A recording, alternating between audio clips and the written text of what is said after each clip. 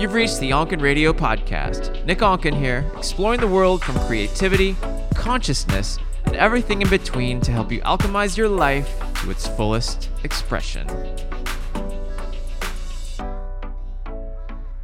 Oh, hello, my friend. Welcome to another episode of Onken Radio Podcast. I'm your host, Nick Onken here, and this week I'm excited to bring to you actually two previous guests who I've had on separately, and now I'm having them on together as they're two of my favorite people, Connor Beaton and Vienna Pharaon. And Vienna's actually got one of the most highest downloads, I believe, on the podcast so far, and she runs a marriage and family therapy practice here in New York City. She's got about 5 therapists working with her, and she is amazing, as well as her husband, Connor Beaton, one of my closest friends as well. And he does men's shadow work and has a podcast called Man Talks, which you may have heard about. Both of them, y'all should follow on Instagram because they write really, really profound stuff. And around one of the biggest topics that we all are interested in on relationships, and that's what both of them focus on together. They have courses together and separately apart on their own, and they're creating a new course together. And so on this episode, we talk about what it's like to create together as a couple, and the things that they go through, the battles that they go through, and navigating that, which I think is really fascinating, as well as separate work, how they've grown as a couple and a married couple now in partnership, and all these things and much, much more. And before we jump in, a couple other side notes here.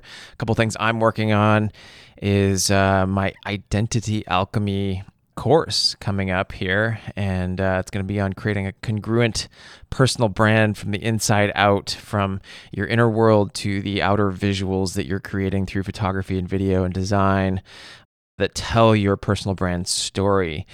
So if you're interested in that, you can head over to onken.co and sign up on the newsletter, and I'll be announcing that as it comes through. And I would love to hear from you, actually, in terms of if you have any questions on how to build a personal brand and things to think about, what questions might arise that I can answer. You can probably DM me on Instagram at Nick Onken, and that would be very, very helpful. Also, as you might know, part of my creative outlet is making hats, and that's over at onkenhat.com, and it's been a really, really fun project, and it's starting to expand and grow, and now it's becoming a whole piece of my brand and what I'm putting out there. So people are buying hats and booking photo shoots, and it's becoming a whole thing, which has been really, really exciting. So if you want to check that out, the Instagram is at onkenhat. Check out all the fun designs there. So without further ado, I'll bring to you my friends Connor and Vienna.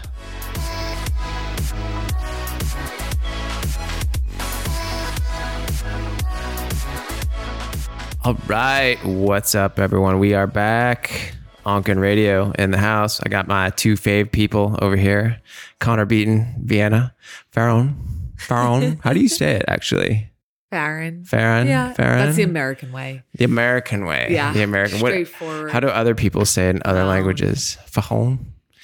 I mean, it's kind of close. Little in the French, be Pharaon. Well, yeah, there's a little French influence, but the Lebanese, yeah.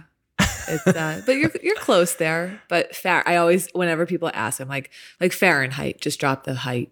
Oh, I like that. Yeah. I like that. I don't know if I've ever heard you say that. I've never said it to you. I guess not to me. Yeah. No. Yeah. That's the easiest way for people. But I know my name used to get it still gets mispronounced, but especially when I was younger. My first name, they always thought it was wrong. They're just like, you're Diana, basically. I was like, nope. It's Vienna. And then the last name was always hard for like announcers. I played sports in college, and yeah. Yeah. I mean, there's an extra A thrown in there just kind of randomly. Yeah. It gives you a little flavor. Yeah, well, we are up here. You guys have both been on the podcast before. It's been a while, and both in different. This is actually, I don't know if you guys were even engaged at that point. I wonder if we were. We weren't engaged when I was on the show. And you were before. Yeah. Yeah. So I think. No. So no. Oh, well, yeah. Now you're married. Now we're married, World. and there's a baby, an addition coming. Yeah, there's soon. a co-creation coming. Yes, coming soon. A co-creation. I like that. Which is great because we're gonna chat about co-creating as a couple and other fun stuff that we stumble upon today. So. Yeah, I would love to, let's just kind of dive in and talk about how you guys, what have you guys created together and kind of what does that process looked like for you? And we can kind of unpack from there. You want to start?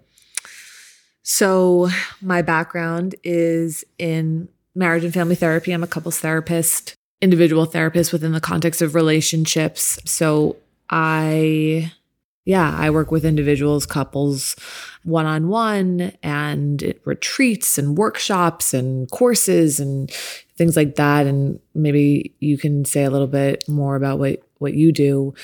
Do you want to do that right now? Sure, maybe yeah. Just like as an intro? Yeah, so I work predominantly with men, and I do a lot of what's called shadow work. So like working with unknown parts of ourselves, the parts that sabotage and get in the way when we're trying to build a healthy relationship or business or whatever we are sort of in pursuit of in our life. And so I work with the parts of us that unknowingly restrict us from pursuing those things properly.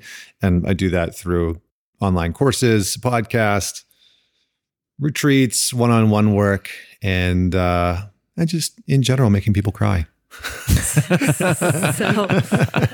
So in many ways, you and I were both doing our own things. Yes. That were similar-ish, right? We have very different training and backgrounds and sort of paths to this work, but we were definitely hanging out in the same sort of lane, if you will. Yeah, your healer was raised in the educational model, and my healer was raised in the streets.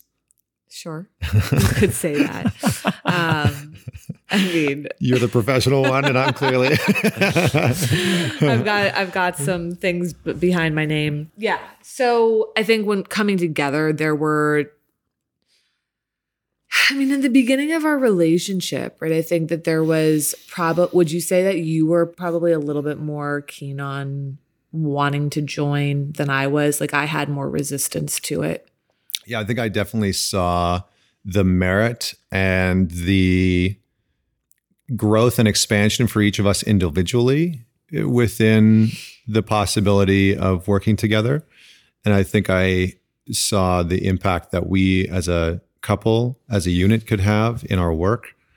And that could deepen our work. It could deepen our impact with people. And so, but I think for you, like how you had always worked was on your own.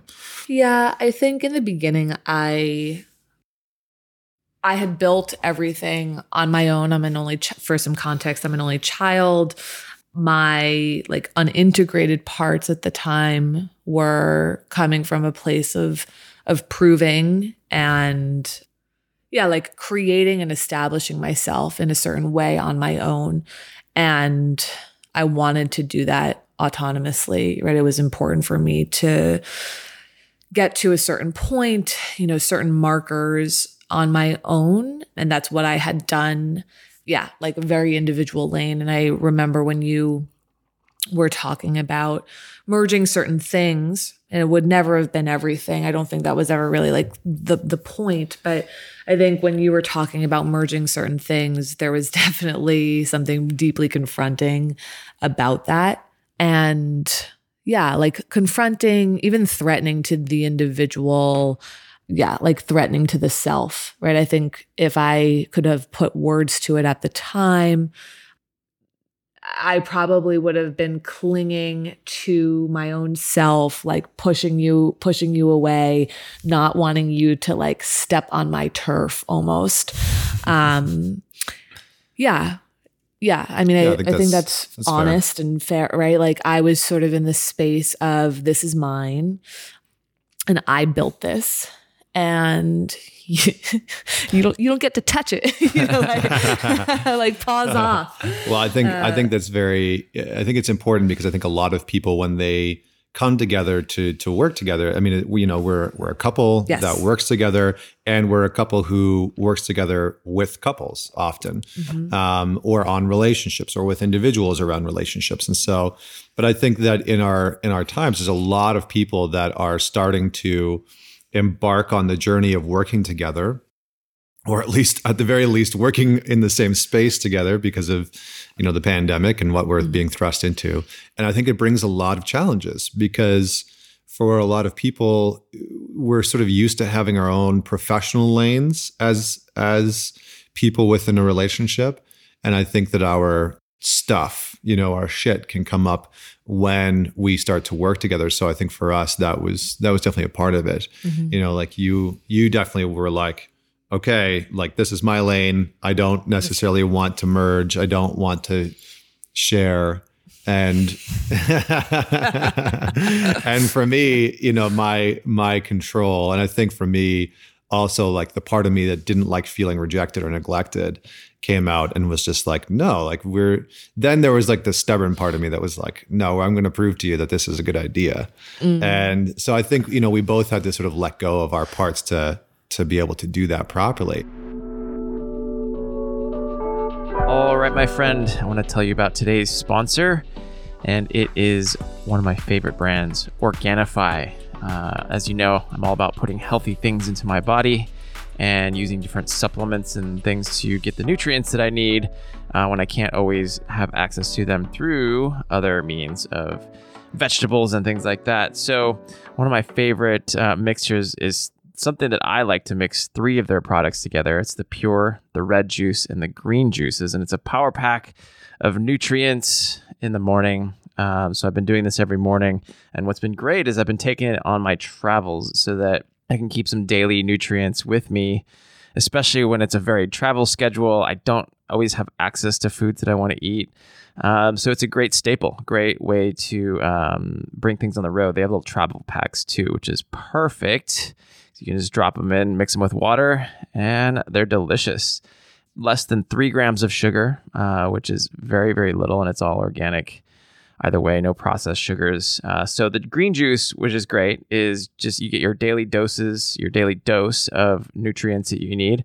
You just mix it with water. There's 11 superfoods like ashwagandha, moringa, chlorella, spirulina, turmeric, and much more. The red juice is a superfood berry blend that contains adaptogens, antioxidants, and a clinical dose of cordyceps mushrooms, which is highly, highly beneficial to you. There's 13 superfoods for energy support like beets, blueberries, acai, pomegranate, Siberian ginseng, reishi mushrooms, rhodiola, and more. So it gives you a bunch of energy without the caffeine. And then Pure is about promoting gut health, and the morning brain fog is very helpful. It promotes healthy BDNF levels and mental clarity. For those of you that don't know what that is, I had to look this up. Brain-derived neurotropic factor. It's the key molecule involved in plastic changes related to learning and memory. So neuroplasticity, things like that. What's great, it's infused with lion's mane and coffee berry. Got baobab from an African fruit that contains 10 times the amount of vitamin C that oranges do. It's got apple cider vinegar to improve gut health. Contains all kinds of other goodies like aloe vera, ginger root, monk fruit, digestive enzymes, and more. So you can go check this out, Organifi.com. That's with an I at the end, not a Y. And you can use the code ONKEN, ONKEN, for 15% off at checkout. What was your insecurity there, though? Because I feel like I felt I don't have any insecurities. Don't tell the people that I have insecurities. Don't tell the people. Like, what was the insecurity that was there? Because that's one of the things I was really sniffing out. Yeah, a little insecurity sniffer. Yeah, yeah. I think the main one was I had been in this space a little bit less, like quite a bit less than you. Oh, yeah. You were quite established, and so there was this interesting dynamic of like your credibility was fairly high, My credibility was quite new and not yet really substantiated. And so I think the insecurity from me on some level was underneath some of it was like wanting to prove a little bit, but also feeling maybe a little feeling of less than, of like, you have a master's in this area and, there's a lot of people admire you and those types of pieces. And while I had built something wonderful already, I think that there was this part of me that was still sort of caught in needing to sort of feel and solidify my level of strength and worth within our professional dynamic. And I think I felt that come up for sure when we started to explore working together. Yeah, because I felt it, and which was very interesting for me as a man because I had never been in that position. Like I had never really been in that position of like, oh, I feel professionally not quite at the same level as you. Yeah. Because I think I felt that, and I didn't want you to merge so much with me to not establish your own individual self, right? So there was definitely the part that was like, hey, pause off. Like I've built the, all of that I said before. And I know that I was like, I want to, in order to trust you, right? And this sort of goes to the podcast that you and I did together on your podcast, or like, in order to trust you, I needed to know that you individually could hold down the fort, hold down the fort, hack it, whatever, that like it wasn't something that was coming because of the relationship or like joining. Right. Yeah. Well, and I think I had a good amount of ego as well, because I was just coming off of putting on this like massive event with like, thousands of people. And there was a bit of like inflation that was happening within my ego. I was like, how dare you tell me to stay in my lane? So I think there was a bit of like ego on my side that I kind of had to check because I was just used to, I mean, and how I was used to getting what I wanted. And you know how I do with ego. I'm like, that's one event. I don't care. maybe we'll pause there and let Nick come back in. Pop the bubble. Bam. Yeah. Pop that ego bubble. So what was the first thing that you guys created together? I think was it a retreat? Yes. Yeah. We did the couples retreat together.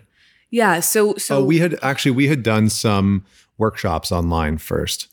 We had led some virtual workshops for a few hundred people, and like webinars. Webinars and stuff like that. And we kind of got into a flow of working together. And then we put on a pretty intensive couples retreat. And I think that was a really, I think we kind of started to find a little bit of flow working together in the workshops. But then I don't think it was really until we did the couples retreat where you kind of got to see me in action and we're like, oh, okay. Yeah, I can trust your work. He can make people cry, He can make people cry. The superpower. Yeah, no, I mean, really, like, I think you're right. We had definitely done those webinars, and we may have even done like panels and, some events together that were maybe, less bulky, significant than a retreat. But yeah, our retreats are deep work, and both the couples and the individual retreats that we do. And yeah, I think the first time I saw you work, like truly work with people, I was pretty blown away. And yeah, like I think my sense of respect really shifted significantly. Like I think I had to just see your work in motion outside of the talking about it, right? I think we all do. I mean, a lot of people can talk a really good game, right? But like to actually place it and practice it and live it, right? Like I feel like we live in the age of really good game talkers. That's like really good game talkers. But I think if we could just pull back a little bit, I think what we're really talking about is like, how does a couple create safety for one another in working together, right? Like if we make this less personal and more objective, I think that's one of the things that I've seen a lot of couples struggle with, both within their relationship, but also when they enter into a professional dynamic together, or even if they're giving each other advice professionally, and coming into each other's lane of what they should be doing in their business or how they could improve. I think that safety is so important, and then building the trust, and then having the respect. I think that's a big component of it. I think especially, maybe I'll just speak for men, but I think for me as a man, and I think for men in general, for the masculine, is like having that respect piece in place is fairly important. I think there's a lot of sensitivity around that. But so, I think those are the pieces that we're actually talking about. It's like, how do you build safety as a couple, especially when you are, and maybe, I think safety and structure go hand in hand. So you can use either word, I think. You can use like, how do you build safety and how do you build structure? Those two things are imperative. And we kind of navigated through those waters by doing some smaller stakes thing, like the webinar first and foremost, to kind of build up some safety and some structure, because you were wary and I had a big ego. And so we kind of needed to balance those out. Well, it seems like the structure creates the safety. Yeah, I would say. Mm-hmm. What kinds of things have you guys done to create that structure for each other, or for the relationship and the working relationship, right? Because like, I think it's probably about balancing the two and creating boundaries and things like that. What kind of advice would you give people to be able to create that structure? I mean, I think straightforward stuff is like clear expectations and roles when it comes to the order and structure of how that system is going to operate and run, right? Like, system meaning you and your partner. Because I know I can think of like a lot of times where we both maybe had covert expectations of each other, of what was going to get done or who was handling what, or making sure that, it really could be little things like, did you charge the person or whatever. Yeah. I mean, I think the I meant charge. Oh, the camera battery? There's a whole story behind that one. Oh yeah. Freaking camera batteries. They were the bane of our existence for a little while. So I would say, clear expectations and roles, but I honestly think that most of this comes down to the clarity that we each have individually and relationally around what's happening in our inner worlds when we merge in this way, because we are individuals first, and then we shift into this relational space. And even though we might be existing well relationally when there isn't something professional that's tying us together, when you shift into the professional realm, there's a lot of stuff that can get activated there. And that can be very different than what would be activated if you were just a couple, doing your own thing, whatever, not working together and having expectations. And so we want to be able to explore what gets threaded in to the fabric of the relationship when there's a shift in working together, right? Yeah, I mean, I think the relationship, we usually view this, or I usually view this as like the relationship is the third body. There's you, there's me, and there's the relationship as the third body. And so I think a lot of this work starts with diving into a sense of sovereignty individually and being able to identify and go internally to be able to identify, like, what do I need in order to operate in this dynamic if we're going to enter into a professional space? Like, what's important to me? Do I value full transparency? Do I value, like, what boundaries do I need to set? What structure do I need to put into place so that I feel both tended to and taken care of? And that might be an exploration at first. I think for us, it was an exploration, because for you were so used to being in control. And for me, and so there was some, maybe if I could say, like, rigidness there that needed to soften and know that there was safety. And for me, there was a lack of boundaries and structure, like, I think that's how I had sort of moved through life, like not really used to hearing no a lot and sort of being able to get my way. And so I think it starts with the individual really reflecting on what resistance is coming up, What structure do I need? What boundaries do I need to be in place? What do I value in a working relationship? Because I think what we found was that when you bring in the professional aspect, you're bringing a different layer into an intimate relationship, which is, it can consume the relationship for a lot of people. Like that's what they worry about. And I think that's what a lot of people end up reporting, is that the professional layer starts to consume the intimate relationship, and suddenly couples are just like nonstop talking about work and the business, and the relationship itself kind of gets lost, and that third body of the relationship becomes consumed by each individual's professional drive. And I think for you and me, like we're both very driven, stubborn, hard-headed, but like very focused individuals for the most part, and we go after what we want. And so I think, in the beginning, it was really creating some boundaries around when we were going to discuss work, when we were going to talk about it, making sure that we carved out a lot of time to protect the intimacy of the relationship, so that there were, dates where we wouldn't talk about courses or events or, whatever we were going to be doing, because I think we found ourselves kind of on like a slippery slope where it could take up a little bit more time than we wanted it to. So I think those are some of the important aspects for me. I would even journey back a little bit more in understanding the associations that we have with work and, our professional identity. For me, work does have a lot of meaning to it. And one of the things that I'm thinking about right now is relationship to money. And so anybody listening, I would encourage you to think about what is associated with your work and professional life, like what's attached to it.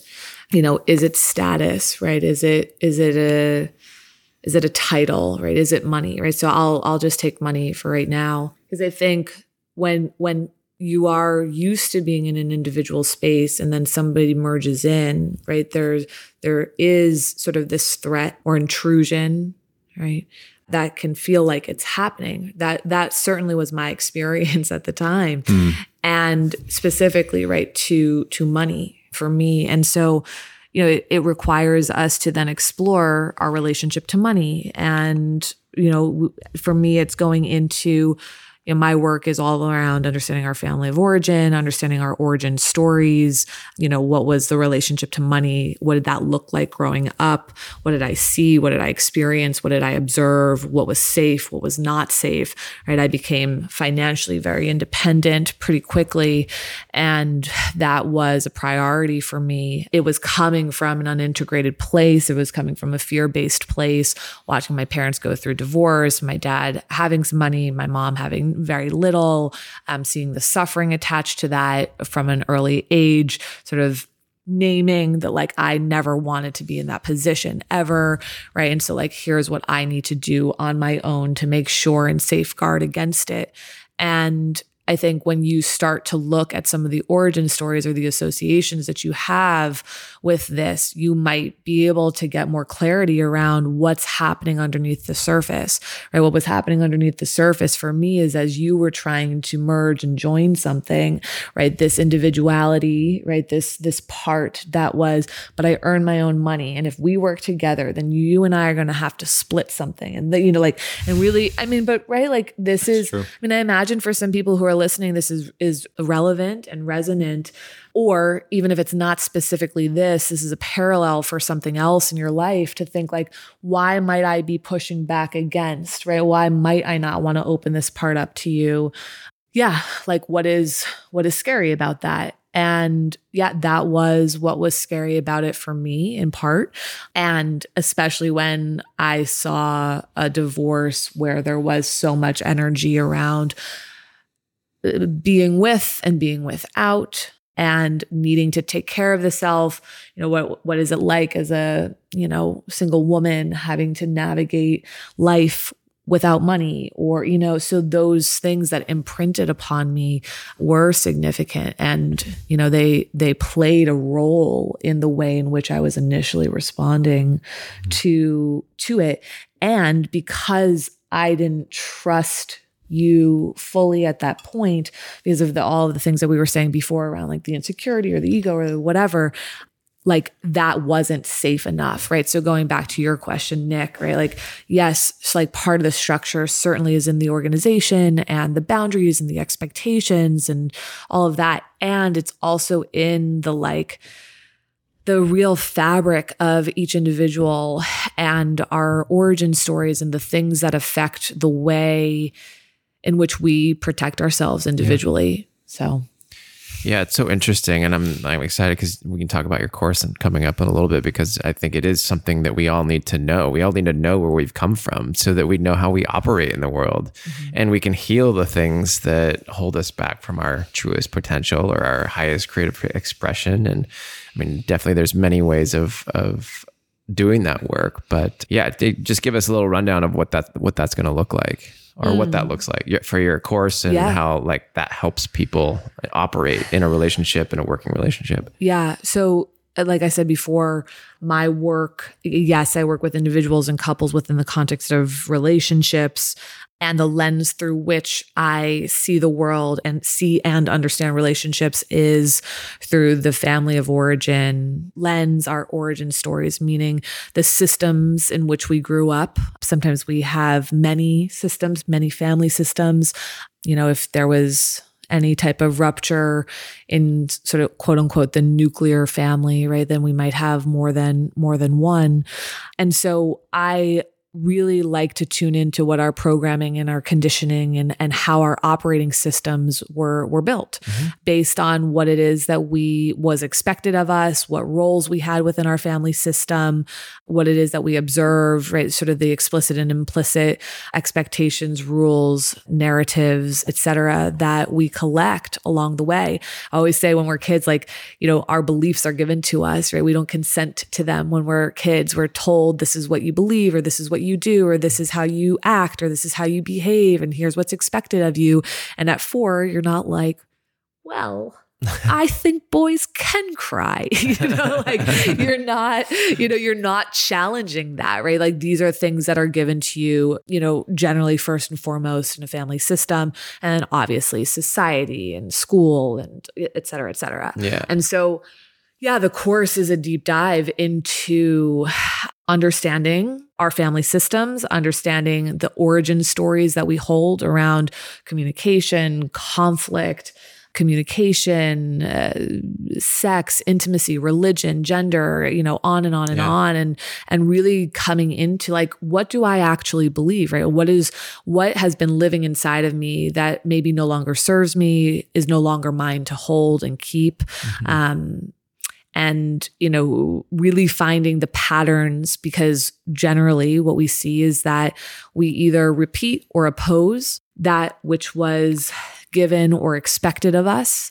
And that is not a path of integration, right? That we want to be living in the path of integration, right? We want to be living in integrity instead of being driven by the unconscious, right? Instead of just being driven by the programs and the operating systems that are outdated. We don't have a button on ourselves where we can just press update operating system like we do with our phones. And so it requires us to do much more heavy lifting and really, you know, really explore these parts to see how they are running our lives for us. Yeah, absolutely. I love that. And I think this is I want to like talk about codependency and sovereignty, because I think this obviously plays into that idea, because and how does that get entangled when you're just in a relationship? But then obviously when you're creating together, you're building things together, how does codependency integrate into that and affect things that you're co-creating, whether it's a relationship or a business or whatever?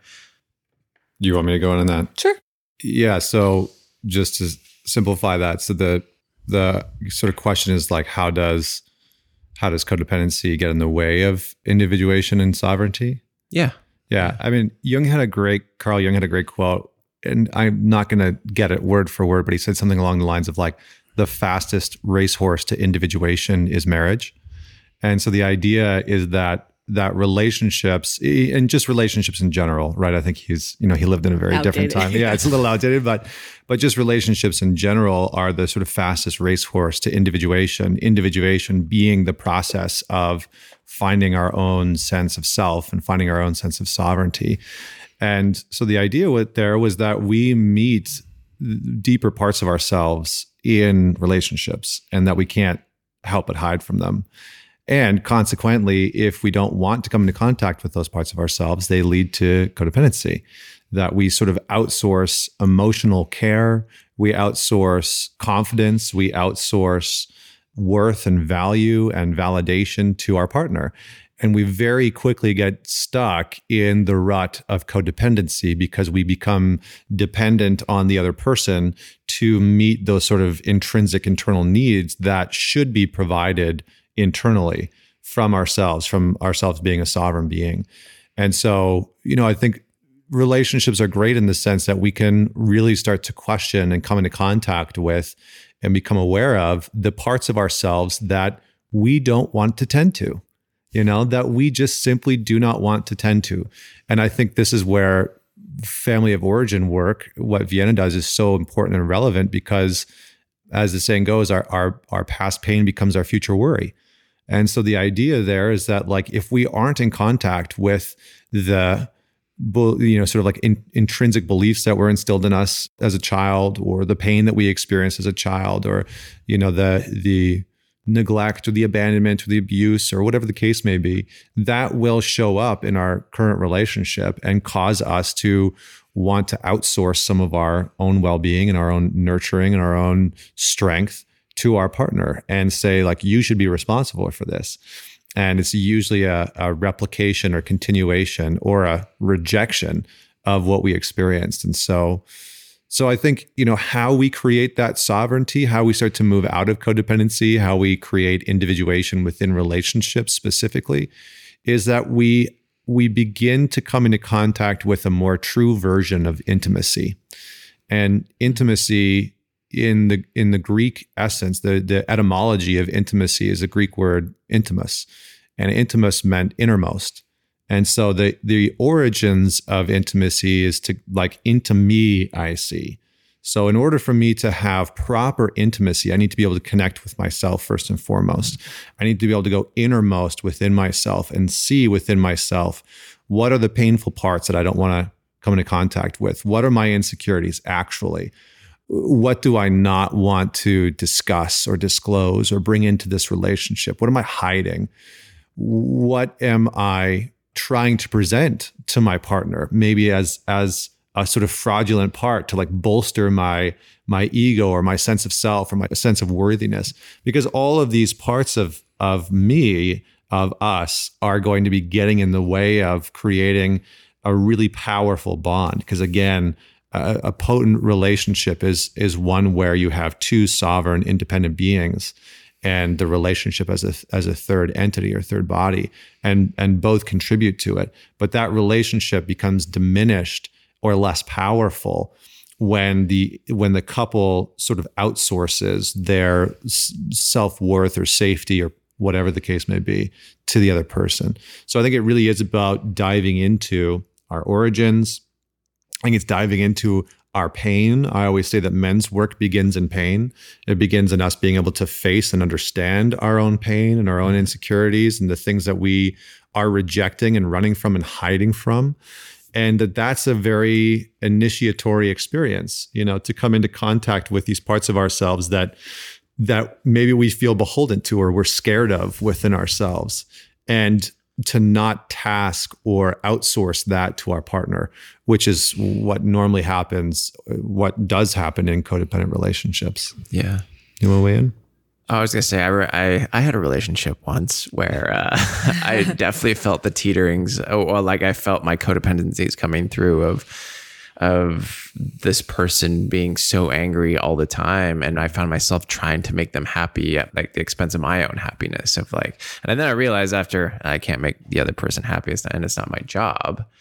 But I think for me, that was a huge learning of, it's just a really, like, how much I've got to look at where that comes from. And my parents were very I'd say there's a lot of codependency in my parents' relationships. They like so much to the fact where they just would bend over backwards for each other, and to a certain extent where it's like, well, don't you have your own feelings, kind of thing. So that was like an interesting thing to watch, and I mean, maybe that's part of codependency. I don't necessarily know the exact definition of what codependency looks like versus sovereignty. Maybe we can jump in there.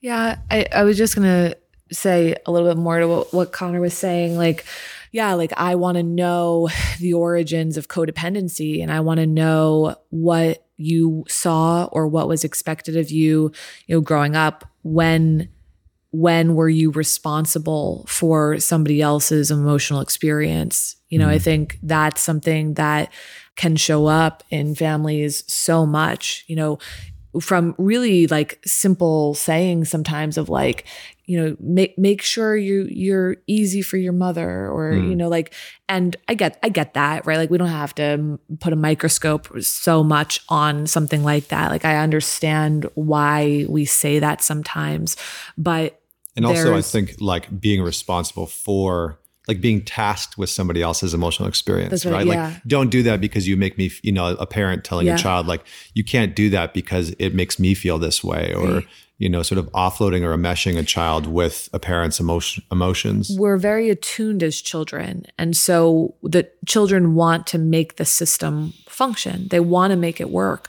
So if someone's not well, or there's dysfunction, or there's something that's going on, child tends to see that and then adapt in such a way to try to lessen the load and relieve the system. And so I think relief is a really important word when we talk about codependency, right? There's an attempt at relieving something or someone that's going on or who's struggling. And there's a feedback loop, right? If I can relieve you, then you'll stay close to me. If I can relieve you, then you'll love me more.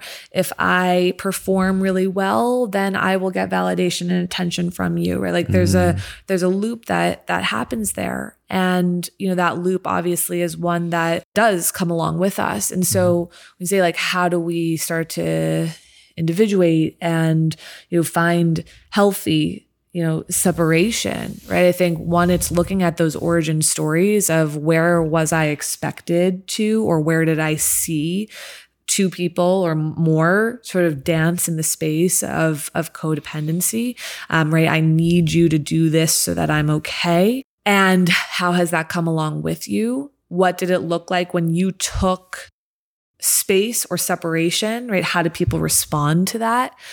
Growing up, in past relationships, because that's data for us, right? If I'm going off and doing my own thing, and my ex, when I was 19, would get so angry and whatever, right? Like just looking at some of the data points that we get, some of the information that like, it's not okay to do that, or you're going to make somebody angry if you, go for a run and, maybe you're not by your phone for a few hours, or right? Like we want to look at the experiences that we've had. Part of this is about, like that, the reclamation of the self, right? That I can exist both on my own, right? And I can exist with you. The message is not that we never offer each other relief. That's, relationships are such an interesting dance, right? Like Connor and I talked about this recently and made the distinction that it's about the illusion of safety versus actual safety.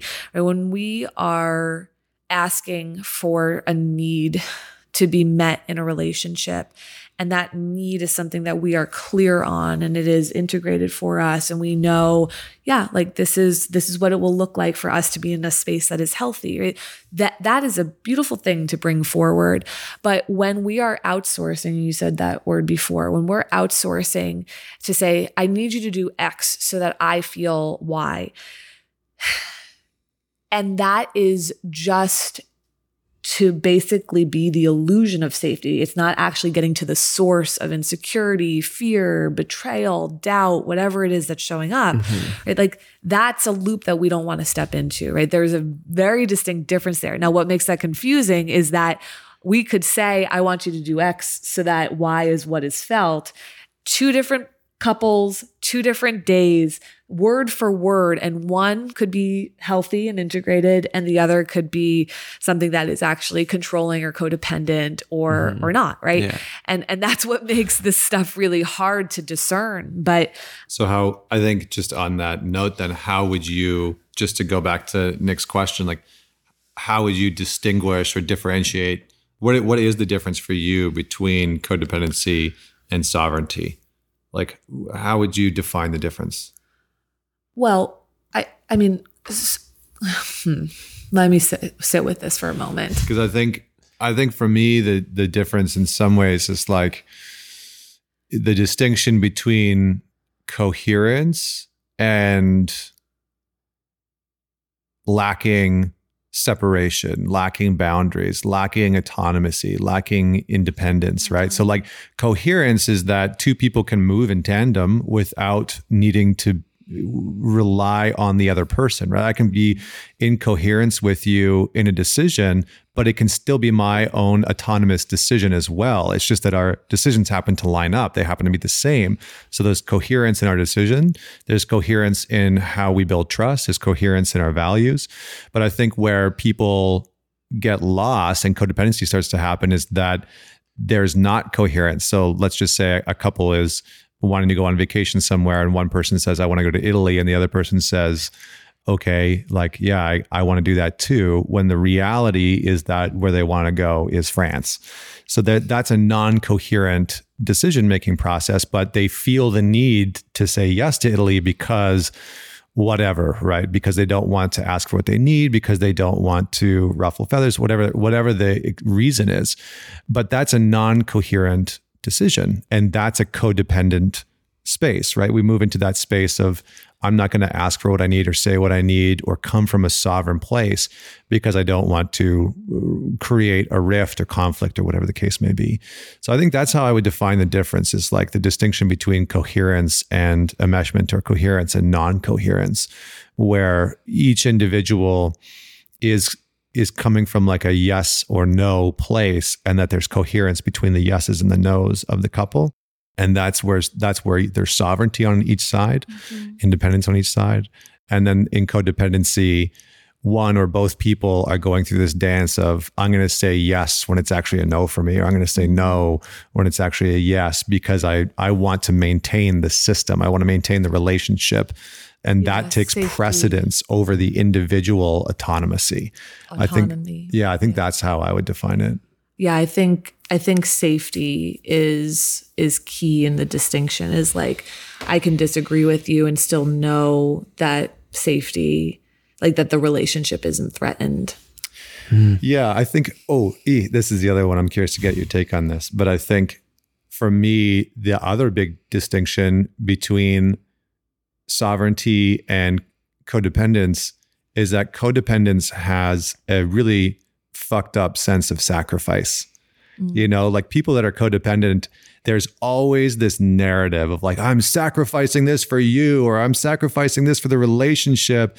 And it's almost always an indicator. It's almost always an arrow pointing towards codependent behaviors, because there's someone feeling like or telling themselves that they need to sacrifice something to maintain the relationship, or to make the other person be okay, or not angry, or not sad. That's what I mean by the safety of the relationship, right? That it's threatened, right? So I don't know that they would present like, I don't know that a person would always present, look at what I'm always sacrificing. I don't think it sounds like that all of the time. Yeah, it doesn't need to sound like that, but I think that there's an undercurrent of sacrifice that shows up within codependent relationships. But it's sacrifice for safety, right? Yeah, I mean, like as you guys are saying this, I'm like, wow, okay, yeah. So like growing up, I can totally see how my parents were like, they were codependent, and I was creating codependent tendencies from that, because like my dad would do that. He still does that all the time, where he just is like, he's like, oh, I'm just gonna, it's all about you. Like he has no, there's a space where he has a hard time like taking things for himself or making decisions. And I realize it because I like have these tendencies as well that I've like become more aware of, and I'm like working through, but I see how it plays out, or how it can play out in my own relationships and things like that. Mm-hmm. Yeah. I mean, I was just going to say, like, what did you watch him sacrifice within the relationship between him and your mom? Or what did you feel like you had to sacrifice in order to maintain the peace in the family system? I had to sacrifice speaking my truth because like every time he would shut down. So this is like every time my sister and I, whatever, we would talk about things that were like of the Bible and of God and of church. He would get very verbally affirmative, very encouraging, very excited. Every time we tried to talk about something that wasn't in that realm, he would shut down, complete just like, oh, I'm processing, but then never like come back and like say anything after that. And so for me, I walked away with that. I was like, oh, I'm being judged for not being Christian enough or not being in line with what he thinks and what he wants me to believe. And so I definitely think that's like been a huge, I've seen that play out and I've done a lot of work around it. And I can notice those tendencies, but I definitely think that was something that from my upbringing. And how did that similar or same kind of sacrifice show up in your relationships, like your intimate relationships, not speaking your truth? Yeah. I mean, I think what you guys are saying, sometimes I would kind of cater to what that other person wants. I'm probably speaking more to one specific relationship just to keep the peace, just to like not have her lose her shit and it wasn't even like her losing her shit wasn't necessarily on me. It was like other things in the world that were happening or whatever. But there were things that I would like, even if it was good news that I was excited about. I remember a few instances of that. I would tell her and then she'd like take it personally and get angry about it. And then I'd be like, fuck, well, and then I'm like, how do I keep this peace? Like that was like kind of my internal dialogue going on of like, okay, how do I make this okay? How do I make this okay? Eventually that fell apart and I had to like walk away from it. But it still took me a good 6 months of like going through this process of not, and that felt, I was feeling the incongruency and the out of alignment within myself to the point where it was like my intuition was like punching me in the face of like, get out, get out, get out. But I still was staying in because I thought that I was like needed to learn more myself or I needed to practice certain things. But that was probably also me just being codependent and catering to her, really. Perhaps. I mean, I think it's a good example. I think it sounds like you were sacrificing your own voice and what you would normally say or what you would want to celebrate and trying to tend to their emotional reactivity, which is very common in codependent relationships, that somebody is the sort of emotional like caretaking center, and the other person is sort of offloading their emotional responsibility. There's that dance, right? It's like, I'm not angry, you're angry. And then that, the other person ends up sort of tending to that person's anger or dancing around that person's anger or doing everything to not elicit or solicit that person's anger or sadness or, fill in the blank with the emotion. But there is generally that dance where somebody is sacrificing and diminishing themselves in order to be responsible for somebody else's emotional capacity or incapacity. Yeah.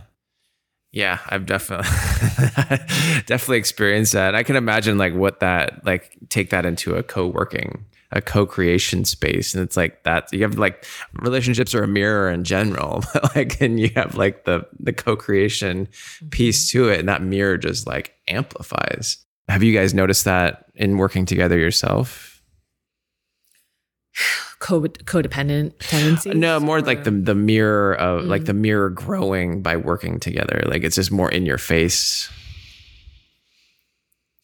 Yeah. I mean, I think some of the stuff that I was saying before about what I had to face in terms of what was showing up for me, relationship to money, those types of things. Like, yeah, there was a big mirror that was being held up. Now I think we have a nice rhythm. Like I don't think that really shows up so much anymore. I think we've worked a lot on trust and integration of things and like all of the stuff that was coming up in the beginning, I think really did get flushed out. Now, a lot of stuff came up in the beginning. It was not easy, but I believe that we tended to it And yeah. I mean, I would agree with that. I think that we also prioritized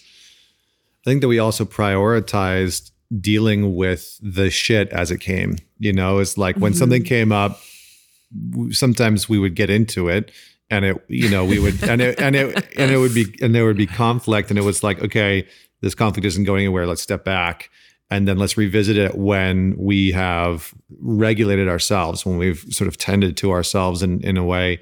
And I think that method really supported us, where it's like, okay, because there is healthy conflict and there's unhealthy conflict, right? There's generative conflict, which is going to turn into connection and intimacy and all the beauty of the relationship. And then there's just conflict that is going to deteriorate, diminish, and erode the intimacy and the connection of the relationship. And so I think when you start to work together, a lot of that stuff will naturally start to come forward, right? Like, you'll start to see those insecurities. You'll start to see those control mechanisms. You'll start to see the lack of safety or not trusting your partner or whatever the case may be sort of amplified, because suddenly there's a monetary connection to it. There's a livelihood connection to it. There's just a bigger part of your ego and your identity that are attached than to, because it's like including the relationship and the professional aspect. And so, but I do think that we did a good job of, not always, but often, stepping away from the conflict that wasn't generative, and then coming back in and being able to sort of sit down and say, like, okay, what's happening? What are we getting triggered by? Let's get some new fucking batteries for this goddamn camera. oh my gosh. Like 6 extras. I was responsible for, we were filming a program, and we had just got married. And I don't know what we were thinking, but we had decided to, right after we got married, to put out this program. And it was about relationships and like how to get the love that you want in relationship, whether you're single or as a couple. And the content creation went great. It was super fluid. Like, there was a lot of the work that went really well. And we started filming the program, and it was a crunch. Like, we had sort of left things not to the last minute, but we didn't give ourselves the kind of space that we needed. And so we're trying to record, and we would get like a really great take, and the freaking camera battery would die. And so we'd be like 3/4 of the way through. 15 minutes into recording. Yeah, 15 minutes into like a 17-minute video. And of course, I was responsible for the technology. But Nick, you have to understand that this didn't happen just once. Oh, no, this happened multiple times where, like, at the end, I was like, yeah, like, I don't know. Or like the batteries for the audio, for the microphone would cut. Oh, it was just terrible. Like, oh, it was terrible. It was like, yeah. By like the 4th or 5th time, both of us were just like, oh my gosh, like, just make it stop. And we were never splicing things. Like, it was just roll with it. Do it in one take. Which we did. So we would just have to keep going back every time this happened. And I was unpleased. Yeah. Well, it is funny. I mean, I've noticed, like, even for myself recording podcasts and things like that, like, to think about technical stuff when you're trying to think about talking behind a microphone or in front of a camera. I was even doing a podcast the other day, and I did video, but like, I had to, like, it was like, it stops at 30 minutes. So I got to, like, get up, stop the podcast, get up. And it was too much to think about. Yeah. So it was just, it breaks the flow. Breaks the flow. Yep. It breaks the flow. But yeah. We're still both here. We're here. You're still both here. We figured it out. What kind of communication structure or ideas do you guys utilize in navigating conflict and things like that? This is my favorite subject ever. Oh boy. I love talking about conflict. I love talking about intimacy. Yeah. I mean, I think, yes, communication obviously is important. Again, you'll always hear me talk about understanding our origins of conflict and understanding, like, the systems in which we grew up, how conflict was displayed there. You're going to probably either repeat a lot of that, or really swing the pendulum in the opposite direction. If you were someone who said, I'll never do this, right? Whether you asserted that verbally or not. I know I had moments of that, like, I'll never be like this when I grow up, that path of opposition. And then? Well, right. Sometimes it is repetition and sometimes it is actual opposition.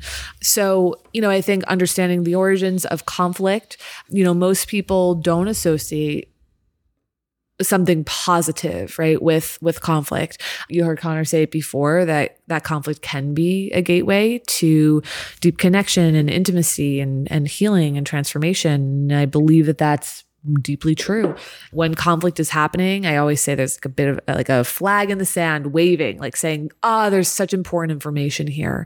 When we're getting along, beautiful. We obviously want to have that space and time in relationship, but usually when we're getting along, we're not necessarily learning something new about ourselves and the other person. When we're in conflict, there's an opportunity to learn something new about the self and about the other.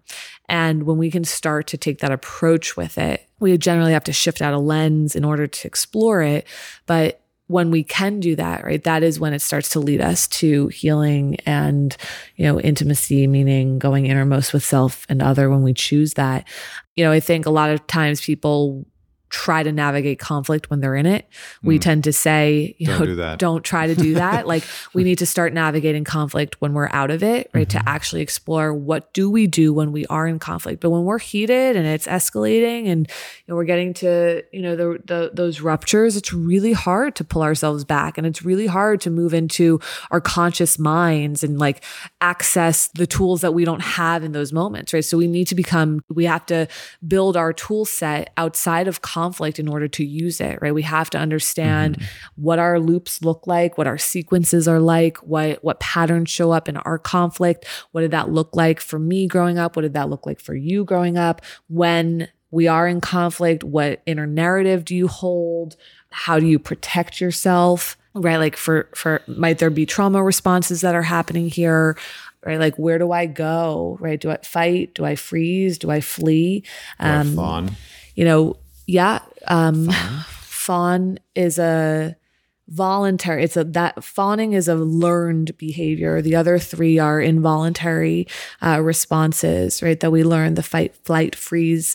Fawning is when you basically become a pleaser, right? So to de-escalate, right? So you'll say whatever the other person really needs to hear, or you turn into a pleaser or an appeaser to basically put out the fire. And that's what creates safety. You're right. I find it's actually more common than people think. Like the fawning is more common than people think. Yeah. So, those types of things, in the joint course that we're talking about, the one where we almost X'd each other out. We talk about conflict, funny enough. No fawning going on there. Yeah. There was no fawning. There's no fawning. But that course is a beautiful deep dive into navigating conflict. And I think we try and be open about our relationship, because I think it's oftentimes people that are teaching relationships don't talk about the reality of their relationship. There's like perfect. This pedestaling of the relationship, and it's like, no, like we still have conflict. We we may have had conflict before recording the conflict module. Yeah, we may have.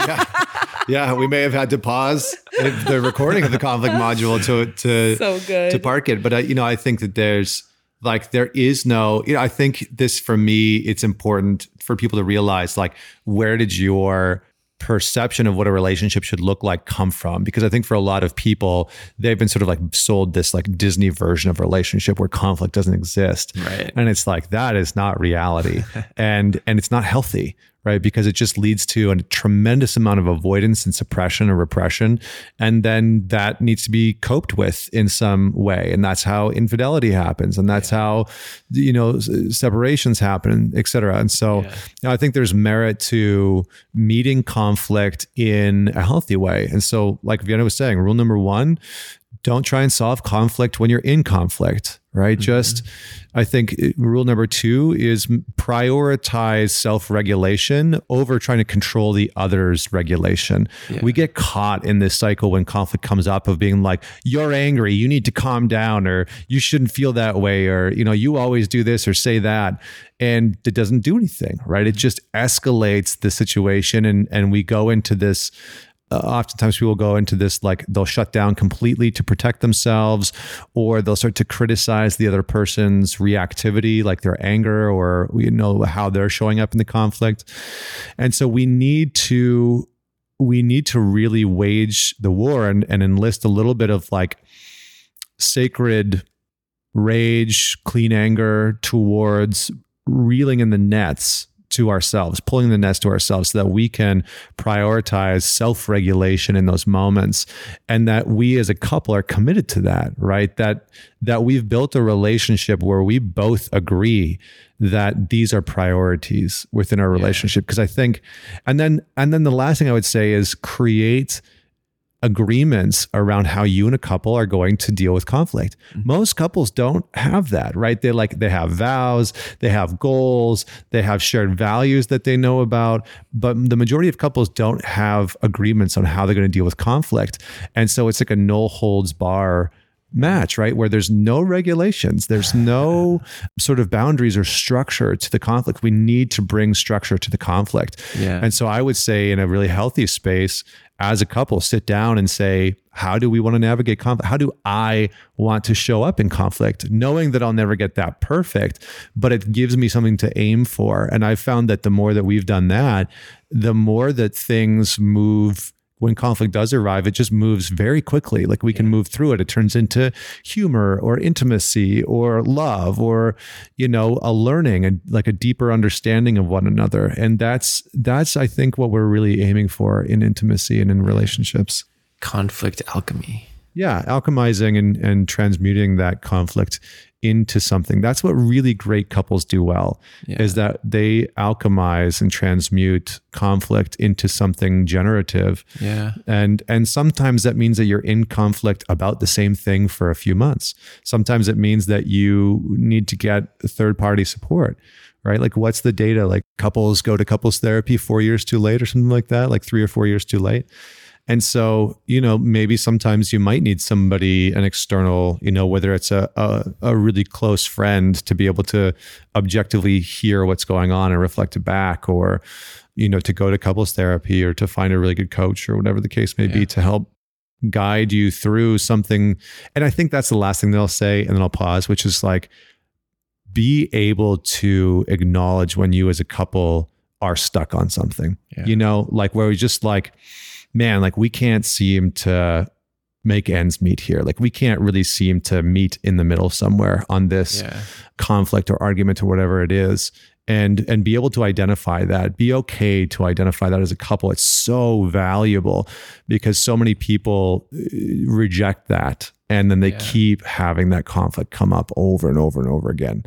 And it can erode the relationship quite quickly. Yeah. I guess one question quick here is like, what now of all that stuff, right? Like what should one do if their partner does not want to create a structure with them, or does not? Because obviously this takes personal work on both sides, right? Because we all have to individually, sovereignly create our own personal growth. What if one person is on a track and they discovered this path of growth and inner personal development, the other person is not in the same place. They just want to stay where they're at.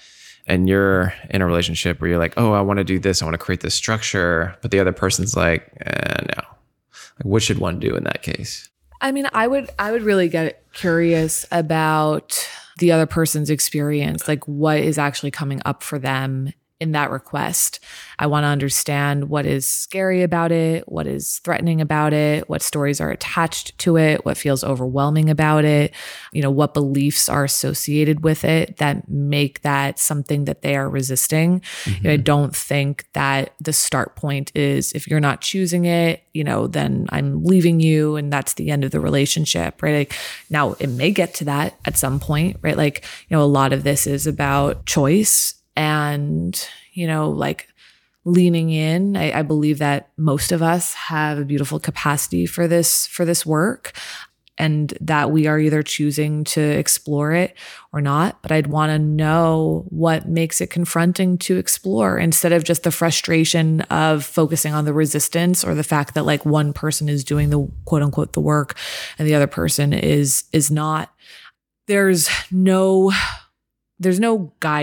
guidebook of like, for how long should that go on? And if the partner, B doesn't do this for 6 months, then I'm out of here, like that can't be outsourced. There's no one who can decide that for you, right? I think that we have to be in our own lanes, doing our work, leading ourselves to the place that we want to go, modeling that, living that, existing in that space. And I do believe that it's important to get curious about another person's resistance and what those constraints and blocks are. And instead of always like the tug of like, come on, do this with me. This is so important. I want you to heal and grow and all of that, like really understanding like help me understand what blocks this, or help me understand what feels scary about doing this work, because there's a plethora of information there too. And a lot of times we just focus on the trying to get somebody to do something instead of trying to understand why they're not. So I would definitely recommend the lane of trying to understand what the resistance is and what that resistance is serving. What are they scared of? What is showing up here? And then, as you continue to do your own work, our path forward just gets clearer and clearer. That's all I can say. I don't think that you have to know like, and by this date I'm leaving, Right. It's like the more that you are coming home to yourself, the more you're reclaiming yourself, the more work that you're doing in that space, your path of, which way I'm going and headed, or who's coming along with me, does clear. There's a lot of clarity there. So as therapist-y as it is, I might just say, trust the process. Trust the process. Yeah. I think I love all that. That was well said. You covered some of the things that I would say. Maybe I'll speak from the perspective of men, because I feel like I get this question all the time. Not that it's, I get the question all the time from women being like, I feel like my partner, doesn't want to do the work or won't meet me there, or whatever the case may be. And I find that for men, a lot of times this statement is true. And it's by a therapist named Francis Weller. He says, men come to therapy not by choice, but through circumstances. And there is a little bit, if a man hasn't really reached a place in his life where he's been knocked on his ass, he will probably be searching for that experience of getting knocked on his ass before he becomes humbled by life, before he starts to realize that he can start to do that work sort of a little bit ahead of time, rather than waiting for it to come to him. Because sometimes, and this doesn't just pertain to men, right? I think there's a lot of women that are also waiting for circumstances to change before they do the work, before they do. And so, one of the questions that I always get people to ask their partners, whether it's men or a woman, when they feel like their partner won't meet them in the work, won't meet them in showing up and exploring, is, what are you waiting for until things change? What are you waiting to happen before things will change? And then the other question is, do you think that you need to hit bottom before things get better? That one's really potent. And a lot of the times what's happening internally for individuals is they don't want to work on the relationship. And it's a manifestation and a reflection of what's happening internally for them, that they are waiting for their life or their relationship or their whatever to fall apart before it starts to get better, before they start to actually change, because there's a pretty thick victim mentality or martyr, archetype in place that's controlling them. And so for a lot of men and women, they have this uncontacted shadow belief that their life needs to fall apart before they can start to reclaim it, before they can start to mend it. And so come into contact with that with your partner. Like, is your partner not actively, but are they waiting for things to collapse before they start doing the work?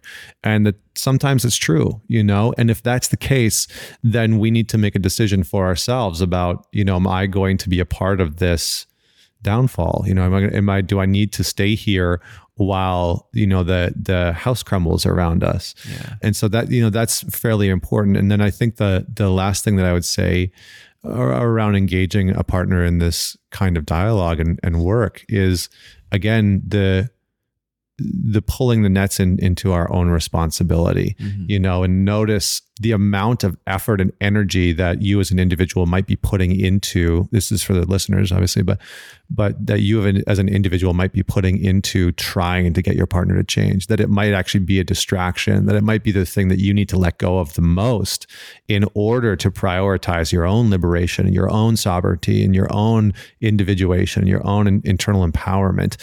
Because I see a lot of people spending so much time and energy fixated on but my partner this and my partner that. It's like, yeah. It's like, that's the distraction that you don't want to let go of. Yeah. Because if you did, then you'd have to focus in on yourself. And then there's nobody left to sort of point at or blame for outside of you.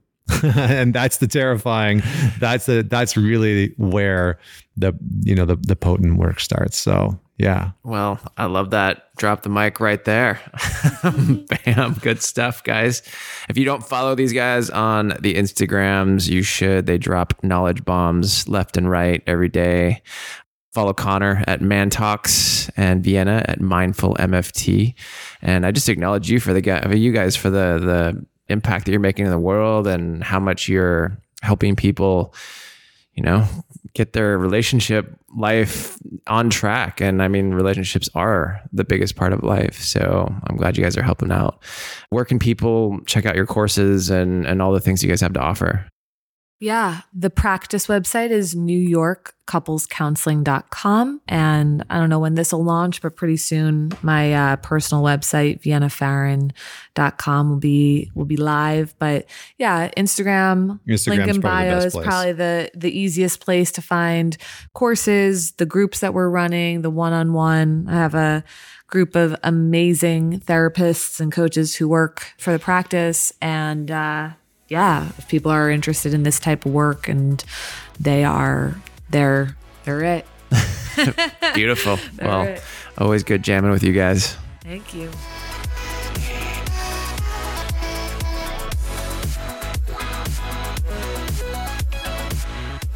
What's up, y'all? Thanks for tuning in to today's episode of Onken Radio Podcast with Connor and Vienna. I'm your host, Nick Onken, bringing this to you every other week for now, and it is a passion personal project of mine. So I would love it if you could help me out by leaving a good review over on Apple Podcasts or wherever you listen to your podcast. Could be Spotify.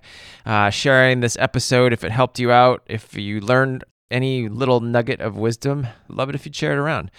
You can go check out the show notes of anything that we talked about over at onkenradio.com or onken.co/EP200. That's the quick link for you. Anything we talked about, we'll link up there. And you know what time it is.